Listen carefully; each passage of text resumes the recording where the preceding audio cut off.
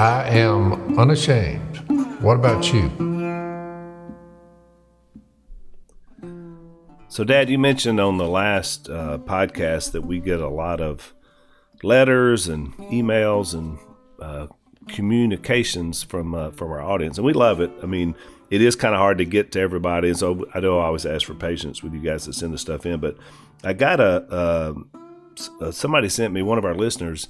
His name is Captain Kirk, which kind of got my attention. First time I heard his name, I didn't realize he was listening to the podcast, but he was watching our live stream, so he kept popping up on the Facebook, I think, during the podcast. I mean, during the live stream at church. And so I was like, Captain Kirk, so I mentioned it was, so Captain Kirk sent me a Joe Burrow, Ohio State jersey, which we showed one time on the podcast. And so it was really nice of him to do that, because I think he did it because he said Jase always gets the really cool gifts, and I never seem to get anything. So he sent me something unique, which I thought was funny, because Jase is always getting these things, that are really awesome. So he sent me another gift, and I'll hold it up here. Can you see it, Jase? Oh yeah. It's a like a pennant for the Bengals with Burrow's number and name on it. It's really nice for him to do that. And so I wanted him to know I got it, because I know he listened to the podcast. But Dad, you're going to love this. So he told me in the letter he sent with the pennant that, he just appreciated what we're doing on the podcast, what we do with our live stream, and, it's really helped him. And he said he read both of your books, and he was so impressed, and it just like planted in him, that he needed to do something. He needed to do something ministry-wise, with all the, encouragement and challenges that you laid out in the books, what we're doing on the podcast. And so he started a ministry, and I love it because he calls it the Acts 29 ministry. Of course, there's only 28 chapters in the book of Acts. And so his point is that this continues to go forward, all the stuff we've been talking about and the inspiration. And so it doesn't stop. And so that's his ministry. And basically he sent me a copy of the letter. He sends a letter to all his neighbors, first his people closest to him, and then now he's kind of expanding out in his town, basically just sharing the gospel with them, saying, hey, if you don't have a church home, here's where we meet.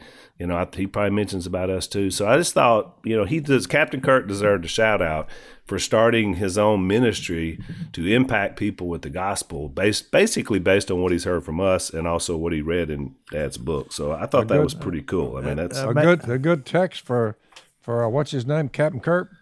Hey, Captain Kirk. How then can they call on the one they have not believed in? How can they believe in the one of whom they've not heard? And how can they hear without someone preaching to them? And how can they preach unless they are sent? As it is written, how beautiful are the feet of those who bring good news, like our Captain Kirk in modern day, 2,000 years since the Apostle Paul said that. Boy, he had a change of heart in order to talk like that from Saul That's to right. Paul. Pretty amazing. Yeah. Welcome aboard there, Captain. I love the idea that when you're encouraged by the gospel, your impulse should be, how do I encourage other people? And Captain Kirk's got the right idea. In other words, it's not just how do I get stuff for me.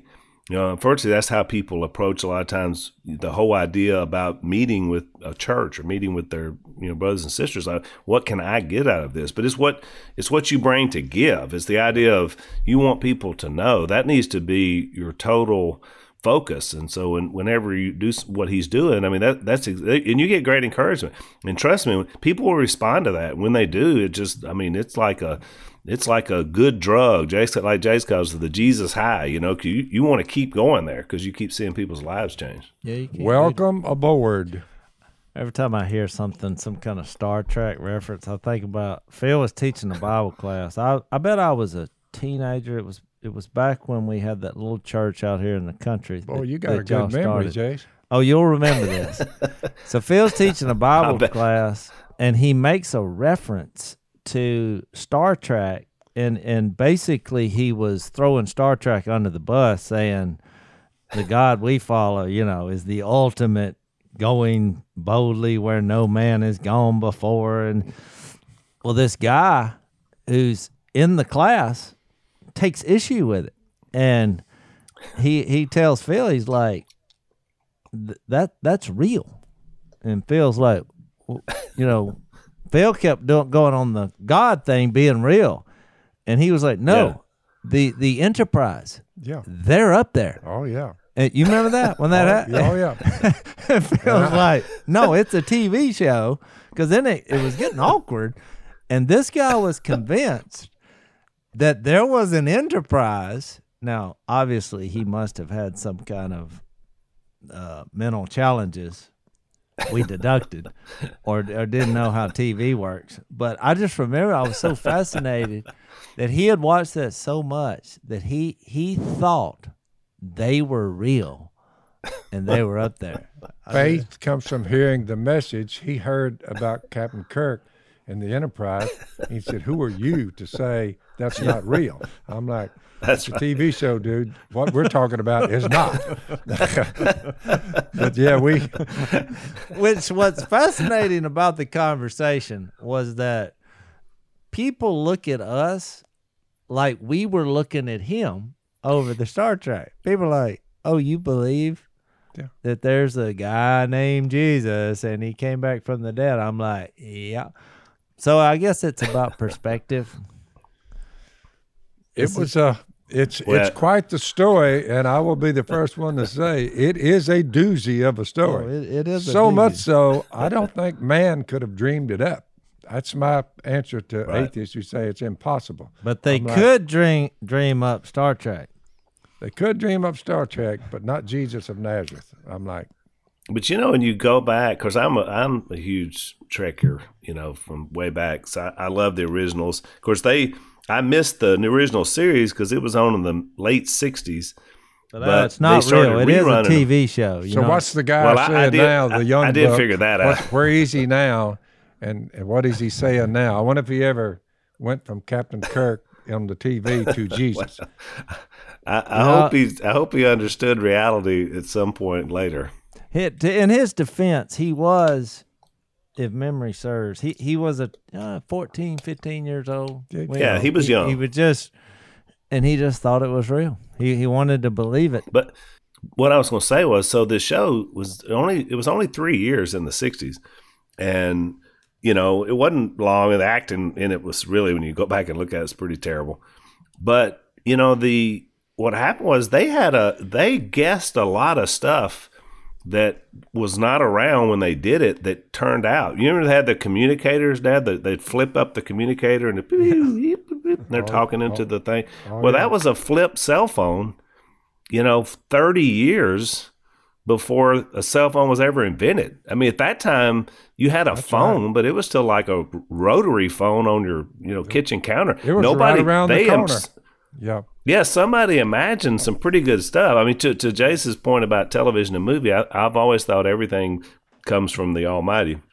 But there were some pretty inventive things that happened. They were transporting people here and there and yon. It's just a lot of things that I've come up with an observation over the last 40, 50 years that for individuals who don't believe or won't believe in Jesus, they'll believe in anything, Al. That's right. You cast him aside, and they literally will believe in anything. Yeah, but that's been my observation. They get their best ideas from the Bible. Yeah, the TV. There's no doubt. The idea of the resurrection. You have an unkillable person, or even like Star Trek. We're gonna beam. We're gonna go from here to there. There's several times that happens in the Bible. Yeah, Philip and the Ethiopian. He just. So they're like, oh, let's capture that. And I think just the basic definition, the real definition of love, and looking at the spiritual side rather than the physical, those are the things that they just keep using because they're more fascinating. And they're so I'm like, get your own stuff.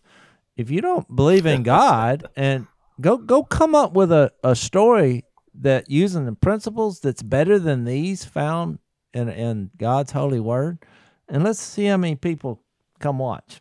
I've often said it's a question. What is your story? Because you just heard mine. Yeah, and they all kind of just look at me. I said, who has the better story?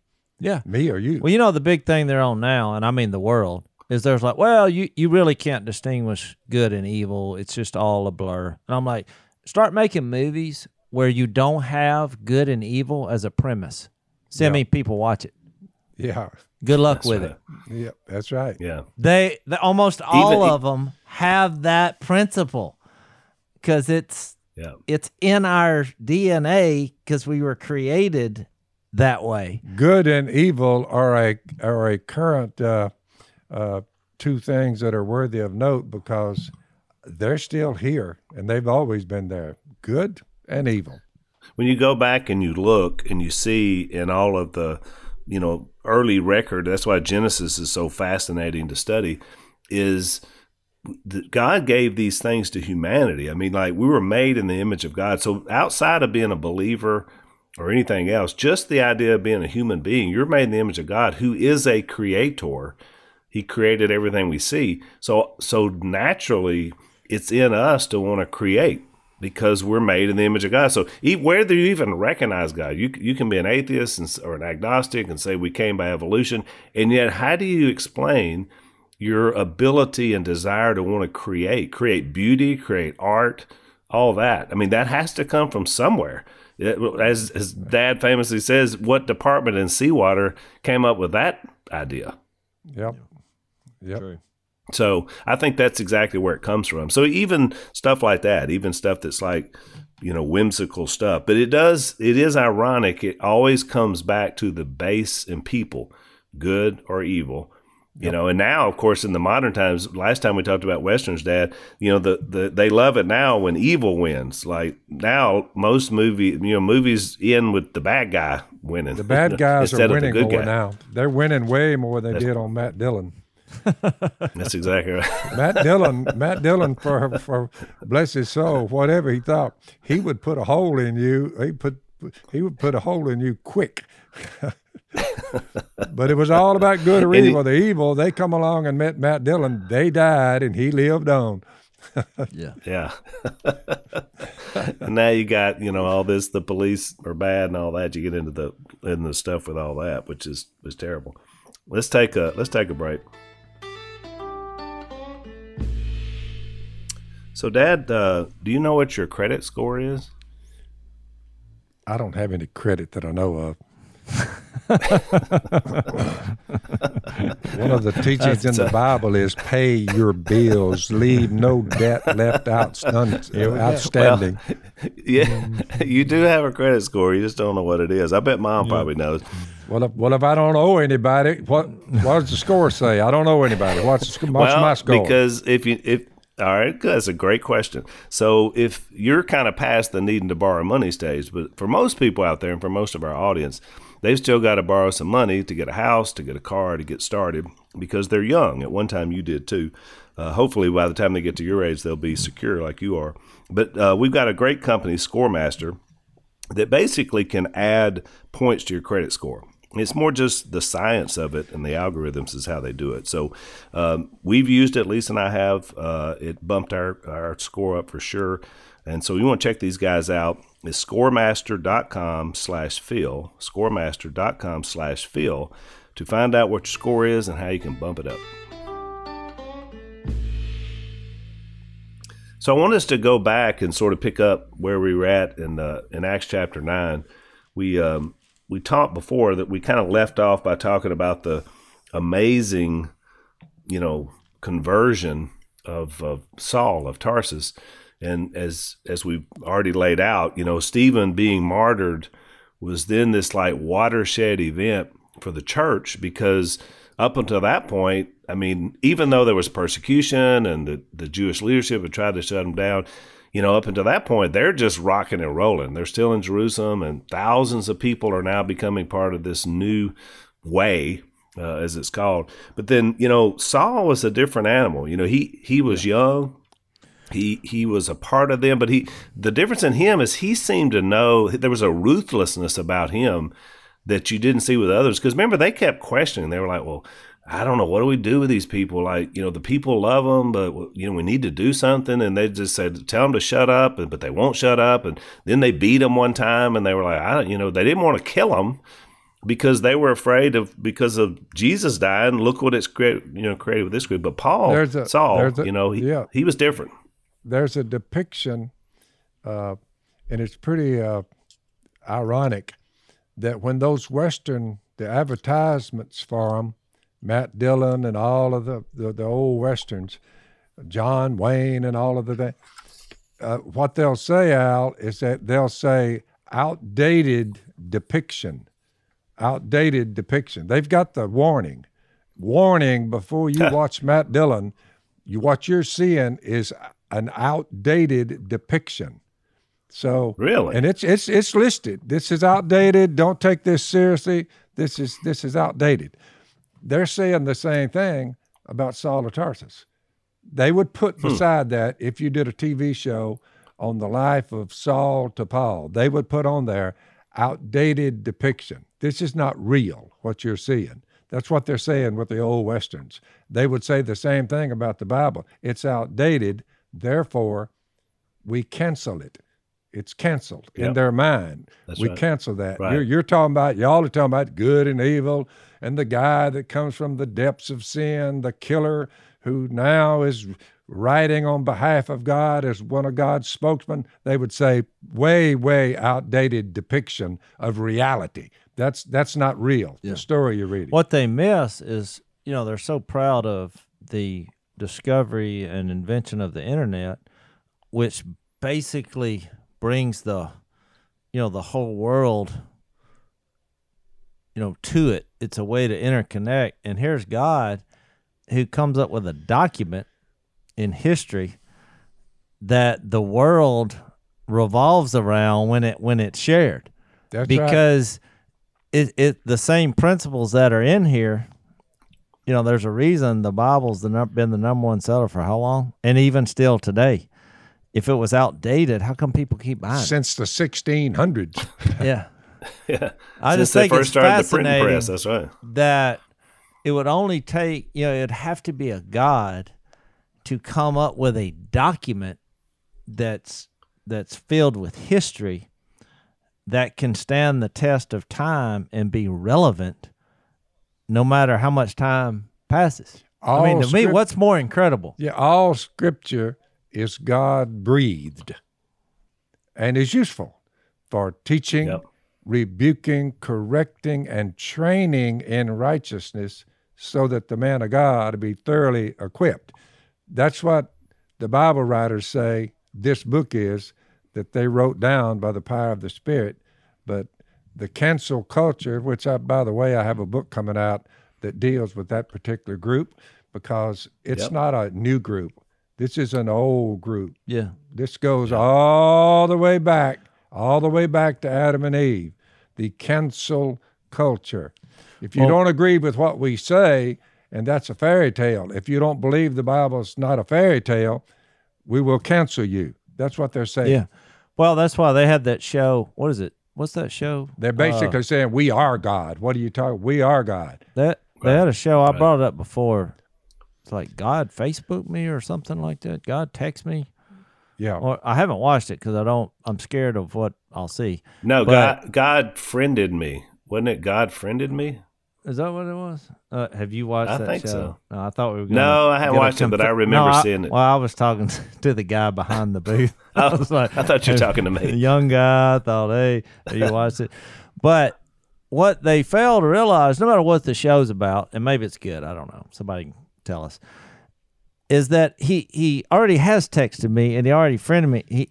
This document is accomplishing what you think, because a lot of people think, well, if God actually sent me a text, well, then I would believe, because they're looking for proof instead of, or if he would just faith. say, give me a few words. Yeah, which is the same. Talk to me, God. Same thing that was going on, the exact same thing 2,000 years ago after Jesus is here. They're like, well, just show yourself. And you remember Simon and the sorcerer, give me this power, prove yourself to me.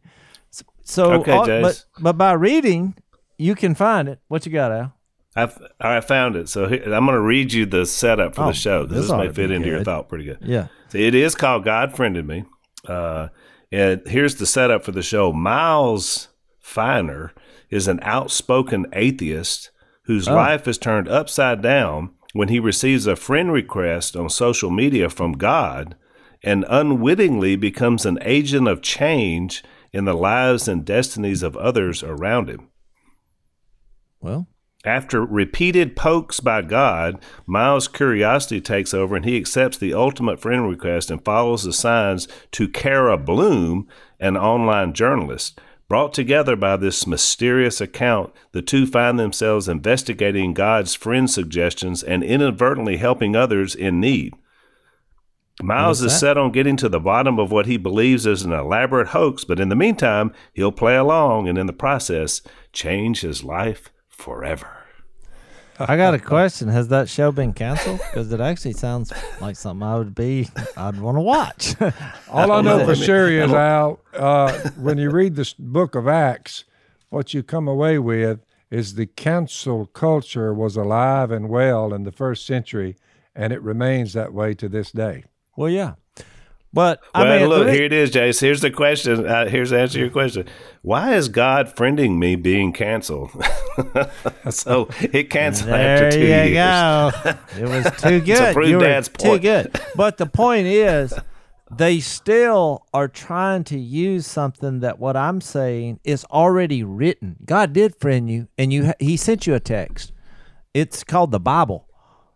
And he even, somebody out there highlighted the red letters because the text says Jesus, because he's the image of the invisible God. It's already there. You just thought, oh, let's do a show. I have an idea. No, you don't have an idea. You just stole this idea, which I'm for it if that's what they were trying to do. But Jase, be careful because you're on the edge of being canceled. We all are. Yeah.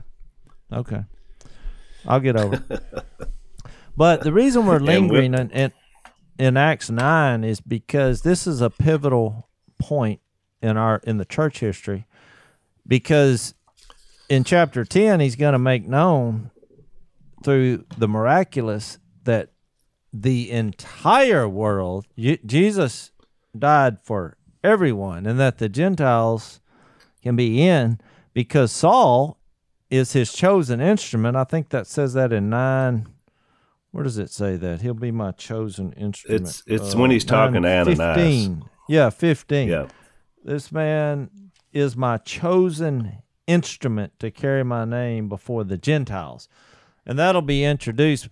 But you have to get your head around that, because Acts 10 seems to be, there's a lot of confusing things in there when it comes to the miraculous and what was going on. But people had a hard time believing, as they do today, that all races of people could be one.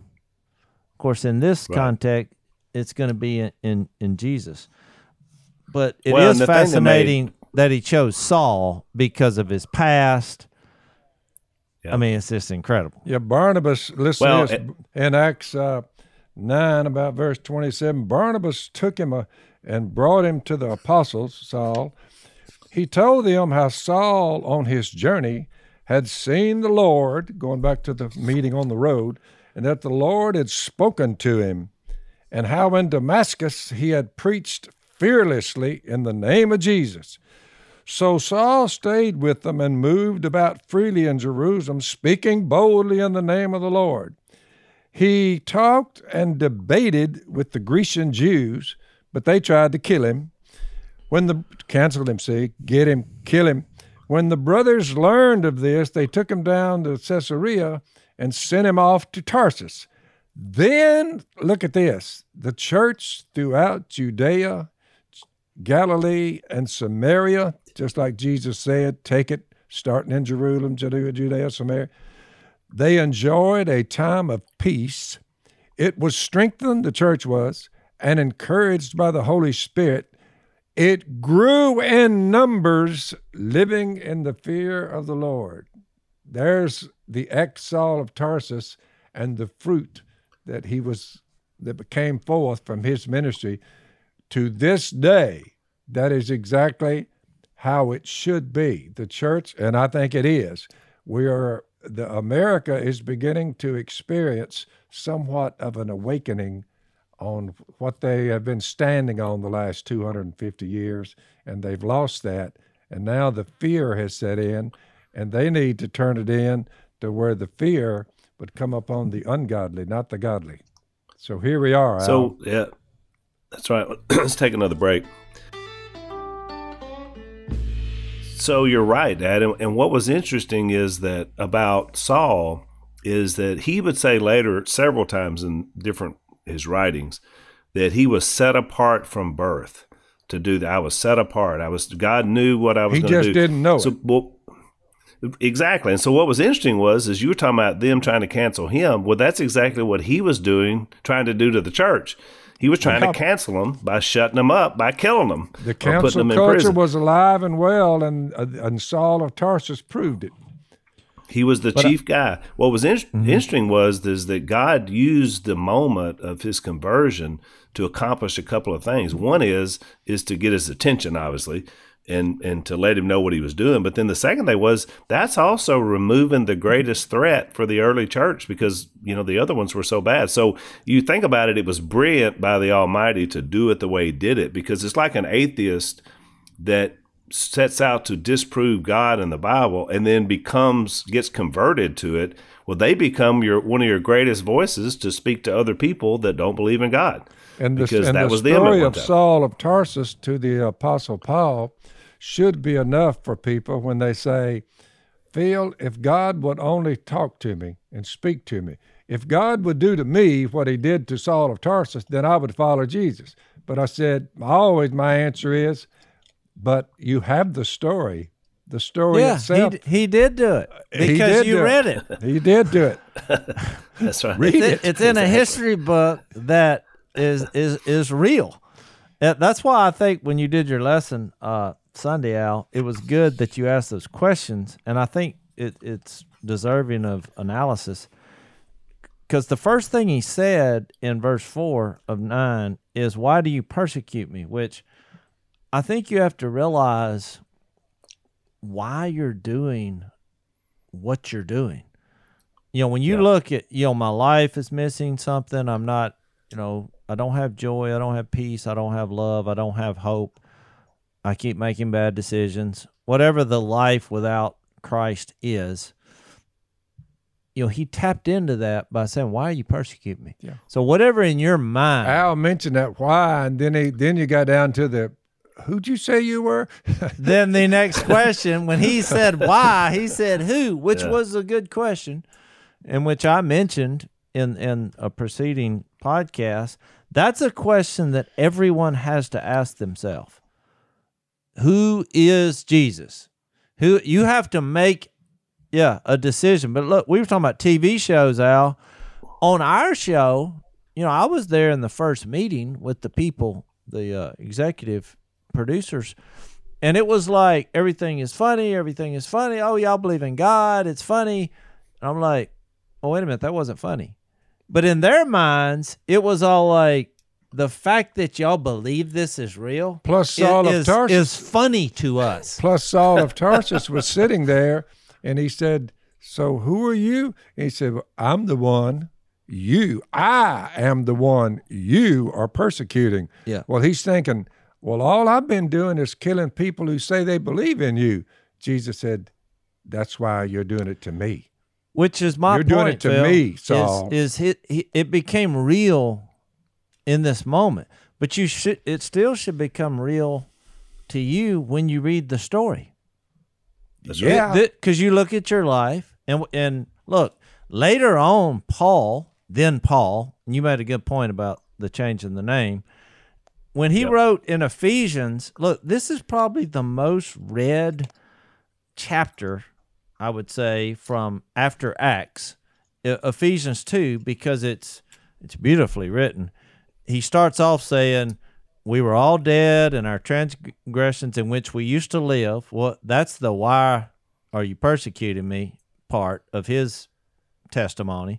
When you followed the ways of the world and the ruler of the kingdom of the air, the spirit who is now at work in those who are disobedient. And then he's like, all of us were disobedient and we gratified the cravings of our sins. And so he's come a long way now after this. He's right. We were all there. But then verse 4, he says, but because of his great love for us, this is like when the touchy-feely music comes on here. God, who is rich in mercy, made us alive with Christ when we were dead. It's by grace you've been saved.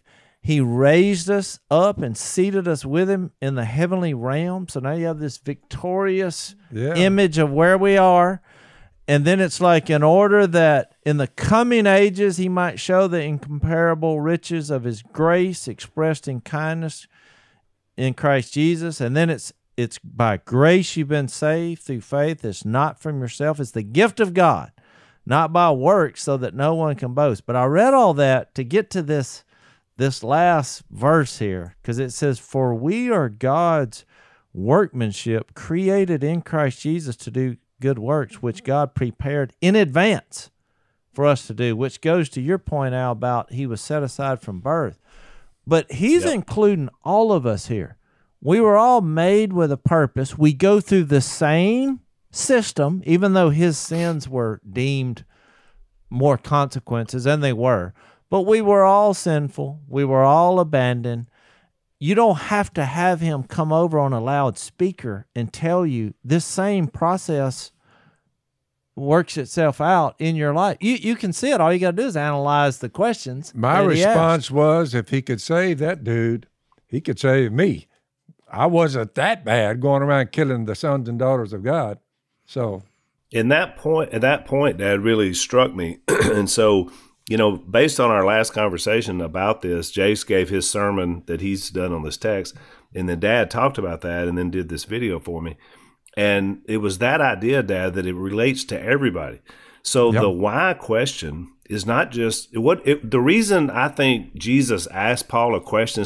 He could have just said, Saul, Saul, you persecute me and go do this. Why did he ask the question? Because he wanted to engage Saul's conscience, because up until this point, Saul thought it was a good idea to be going around killing people and dragging them off to put them in prison in the name of God against Jesus. But and he's so also his asking that, Al, because he's not fulfilling his purpose. And I think it's a perfectly legitimate question to ask people today who are outside of Jesus. Why are you persecuting him?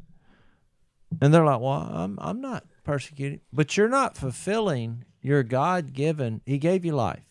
And I'm pointing you to God, and you are persecuting me. Why? Yeah, but I think people do it even in their anger today, because they want to live how they want to, where God has a purpose for them over here. And it is to be an instrument, to encourage others to look at Jesus. And in fact, the longer you keep yourself from surrendering to him, in a way, you're actually persecuting him, because everything you do is not helping the cause of eternal life in people. It's not at all. So I think it's a legitimate question even today. It just seems more special in this place because he was going to be the chosen instrument to introduce this to the Gentiles, which eventually would bring us on board as Americans. And so I think you're right. Let's take another break. And my point was in this, I called it the Q&A that saved the way. And the question back that Dad mentioned a minute ago, who are you, Lord? The why question leads you to the who question, because that leads us to clarity. And so it was interesting. I hadn't really realized it till we went through this text, because Paul, it says later that Saul opened his eyes and realized he couldn't see, which told me that when the light struck, and it says he went to the ground, and then Jesus speaks to him, his friends, his companions, it sounded like thunder to them when Jesus is talking to Paul. But he's laying there on the ground with his eyes shut, like any of us would do, because they were so bright it blinded him, but he didn't even know that yet. So it was interesting to me that he's sort of in the fetal position, this proud man that's been persecuting the church and all that. And all of a sudden, because of a bright light and a question, he's like something has happened to him in this huge way. And so he had clarity in the moment. But, Jesus knew that he was going to spend 3 days sitting in a room in the dark because he couldn't see, no food, no drink, doing what? Contemplating. It made me think of that line, Jase, from Conan the Barbarian, when the old guy, James Earl Jones, told Arnold Schwarzenegger, he said, "Take him to contemplate on the tree of woe." and that's what that's exactly what happens to Paul. He's put into a room. Yeah. Remember they crucified Conan, but he survived. Yeah, and you can make a lot of spiritual analogies that they got from the Bible there, and they had the spirit world in there, and I mean it's and they're all looking for this something that can make you live forever. I wonder where they got that idea. But I wanted to make an analogy that, you know, when Paul wrote later to the Corinthians, where the church seemingly had been more enamored with the gifts, which is going to be introduced in Acts 10 to the Gentiles, the miraculous spiritual gifts, than they were about faith, hope, and love and focusing on Jesus and the gospel. I've said many times, the most embarrassing rebuke in the history of organized religion. You forgot the gospel. So, but you know, in his second letter to them, what I really like is that what happened in Acts 9 with him being the chosen instrument, he was trying to get them to see that God uses everybody. And I'll just give you a couple examples because I want to know your thoughts. In 2 Corinthians 2, he says in 14, he said, God leads us in triumphal procession in Christ. If you just stop right there, you would think, oh, he's talking about heaven, you know, one day. No. He leads us in triumphal procession in Christ, and through us spreads everywhere the fragrance of the knowledge of him. He's talking about right now on earth in your life. He's leading. You are instruments. And then he goes into this, which I've always found fascinating, because we're, the Robertsons have a high sense of smell, it seems like. I'm not sure why. But so I really identify with this verse. It says, for we are to God the aroma of Christ among those who are being saved and those who are perishing. To the one, we are the smell of death, which goes to your point about the cancel culture. Yep. That's why they're getting so angry. You're like, why are they so angry that I'm trying to get them to realize they can be forgiven, have purpose in life, and live forever? Well, it makes them feel guilty, and it scares them, because if God is real, which is what it comes down to, when Saul hit his knees, he realized in that moment, you know what? He's real. Yep. And I'm persecuting him. And so in that story, we all have to have that same conclusion. So I don't want to linger because I just want to give you examples. So here he says, we're the aroma. Then in chapter 4, he says we're a jar of clay to show that the power's from us. Then in chapter 5, one of my favorites, he says we've been given this message of reconciliation, and he calls us ambassadors. Well, what do ambassadors do? They represent. Yeah, but he's telling them, the church at Corinth. So he comes out, and there's more examples but I'm going to go all the way down to the end of his letter in Corinthians. He gets to 13:5. It's kind of an obscure verse, but he says, examine yourselves to see whether you're in the faith, which all that happened on that road was that God forced Saul literally to examine himself. He asked him a couple questions. Why are you persecuting me? So you examine yourself to see you're in the faith. Well, he basically concluded, I'm not in the faith. But God allowed him to be. And then he says, do you not realize, and this is the sentence I wanted to get to, 2 Corinthians 13:5, underline it if you so choose. Do you not realize that Christ Jesus is in you? I mean, that is the ultimate goal, that when we come to Christ through his Spirit, he indwells us. We become the representatives of God, and we spread around this fragrance, good and bad. We become God's ambassadors despite our flaws. To me, what happened on that road with Saul is the same thing that happens to every one of us in a smaller way, but in the end, it's the same representation. Plus, one little caveat, do you not realize that Christ Jesus is in you, unless, of course, you failed the test? I mean, yeah. I mean, look, Saul could have said, no, I'm going to take my chances. Yeah. So, and guess what? So wouldn't have ended well for him. So let's take one last break. So you're exactly right, Jase, and I find it interesting that when Jesus answered the question, "Who are you, Lord?" he did it in two ways. One is he said, I am. And in the sermon, I went back and read all those I am passages from John that we did last year. Because that's what he was telling. That's what he told the other disciples. So now he's telling them, I am Jesus, which is enough. And then he says, now go do what I'm going to tell you to do. And he didn't tell him. He just said, you just go. And so I made a point that we didn't talk about before. I thought that was something I discovered in the sermon, is that he basically had three guides for Saul. The first guides were the ones that came with him, remember, because he's blind. Yeah, and he can't see. And so basically they heard the sound, so they take him by the hand, they lead him to Damascus, and for whatever reason, the Bible doesn't tell us, they take him to this house of Judas on Straight Street, which we talked about Straight Street last time. It was kind of ironic that it was named that. But I thought about it, they didn't know any more than him. And in fact, I bet they didn't even hang around, because they didn't know he talked to Jesus. They didn't know what was going on. It probably scared the daylights out of them, so they probably skedaddle. But that was the point. Is a lot of times there'll be what the Bible calls blind guides, and they're just leading us around, but they don't even know any more than we do.